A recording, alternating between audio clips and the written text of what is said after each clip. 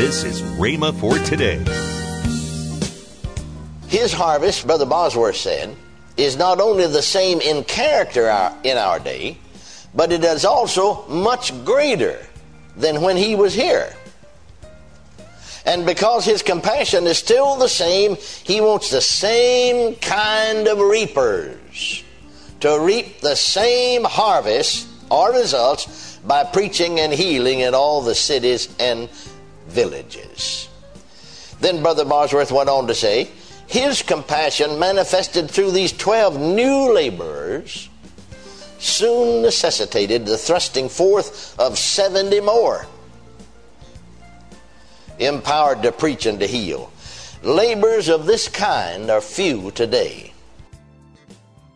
Welcome to Rhema for Today. Kenneth E. Hagin continues his teaching, God's Healing Mercy. Find out more next on Rhema for Today Radio. Also, later in today's program, I'll tell you about this month's special radio offer. Right now, let's join Kenneth E. Hagin for today's message. And I was preaching some of these same truths about healing, and so a lady wrote in and said, why do you preach so much about healing? Because that's about all I was preaching on the radio. She said, don't you know that being born again, remission of sins and the new birth is the most important thing? That's what you ought to be preaching instead of preaching. Why, do you? And she wanted me to answer, you see. So I answered her by letter and also answered her on the radio. And I said, just read her letter. Somebody wrote in, why do you preach so much about healing? Don't you know it's more important to get people saved? I said, that's the reason I preach on healing. Because you see, as I went on to explain that I began my ministry as Baptist, I was healed and believed in healing, prayed for the sick by laying on their hands and anointing with oil. I prayed for them privately. I didn't pray for them publicly in the Baptist church, but I did preach it publicly.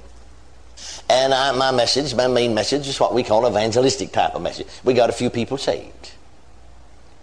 But I said, since I have followed the Lord, just like Bosworth did, more boldly proclaiming, hallelujah, his willingness to heal, where I used to get 10 people saved, I get 100 saved. Hallelujah. Hallelujah. Hallelujah. Praise God. So I'm getting more people saved than ever did before. In fact, I said I get, in 1 year's time, said on the radio now, in 1 year's time preaching on healing, I got more people saved in 1 year than I did 15 years put together before. Hallelujah. Amen.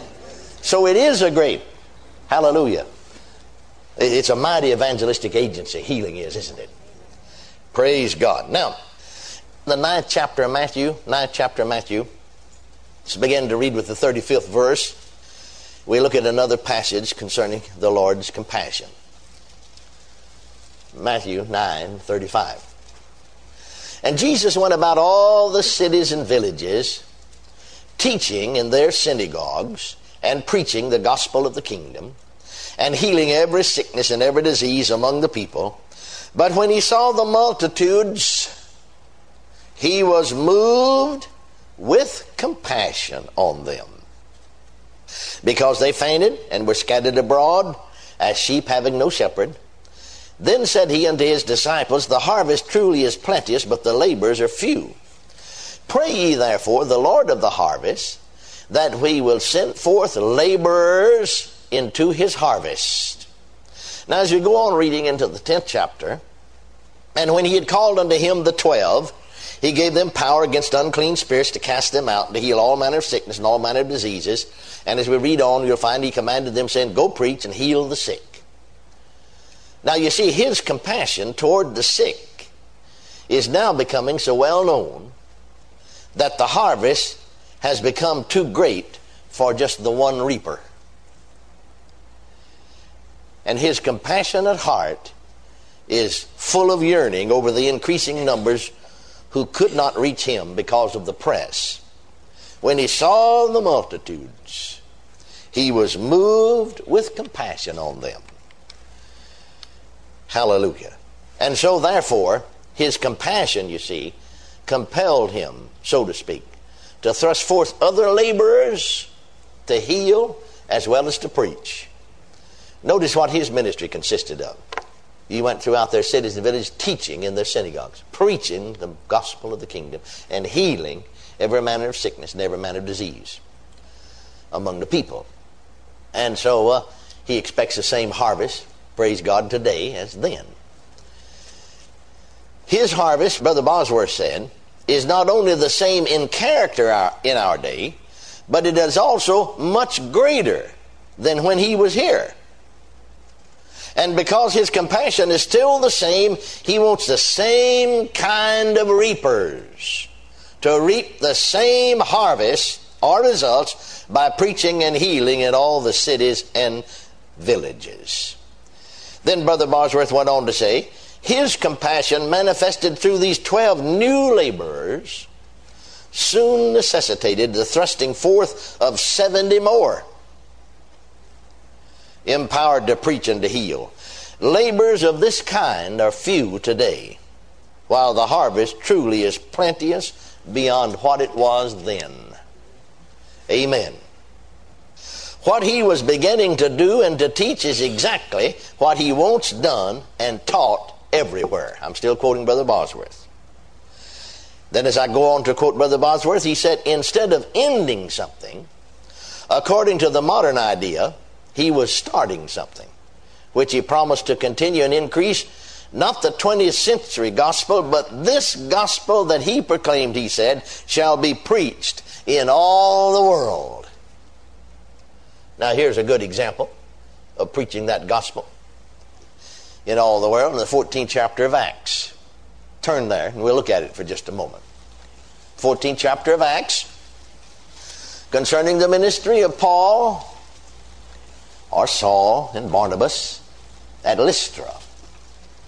Now you'll notice Acts 14:7, it says, and there, speaking about Lystra, Derbe, and cities of Lycaonia, and the regions that rieth round about, and there they preached the gospel. And in the 8th verse it said, there at Lystra, there sat a certain crippled man by, you see, who was crippled, his mother's womb, and never had walked. The same, the 9th verse said, the same, this crippled man, heard Paul speak, who steadfastly, that is Paul, steadfastly beholding him, and perceiving that he had faith to be healed, said, stand upright on thy feet. And he leaped and walked. Hallelujah. Hallelujah. Now, let's notice it again, that the man was healed because he had faith, not because Paul had faith for him. He's healed because he had faith. Where did he get faith? Well, we remember the scriptures tell us that faith comes by hearing, hearing by the word of God in Romans 10:17. And we know this verse right here said, that 9th verse of the same, the man, the crippled man, heard Paul speak. He got faith to be healed from a lifelong crippled condition from hearing Paul speak. Paul said something that caused faith to come. Well, what did he say? 7th verse, and there, including Lystra, there they, Paul and Barnabas, Saul and Barnabas, preached the gospel. Hallelujah. I said hallelujah. Hallelujah. Now, one could readily see then that what some people call the gospel today is not the gospel.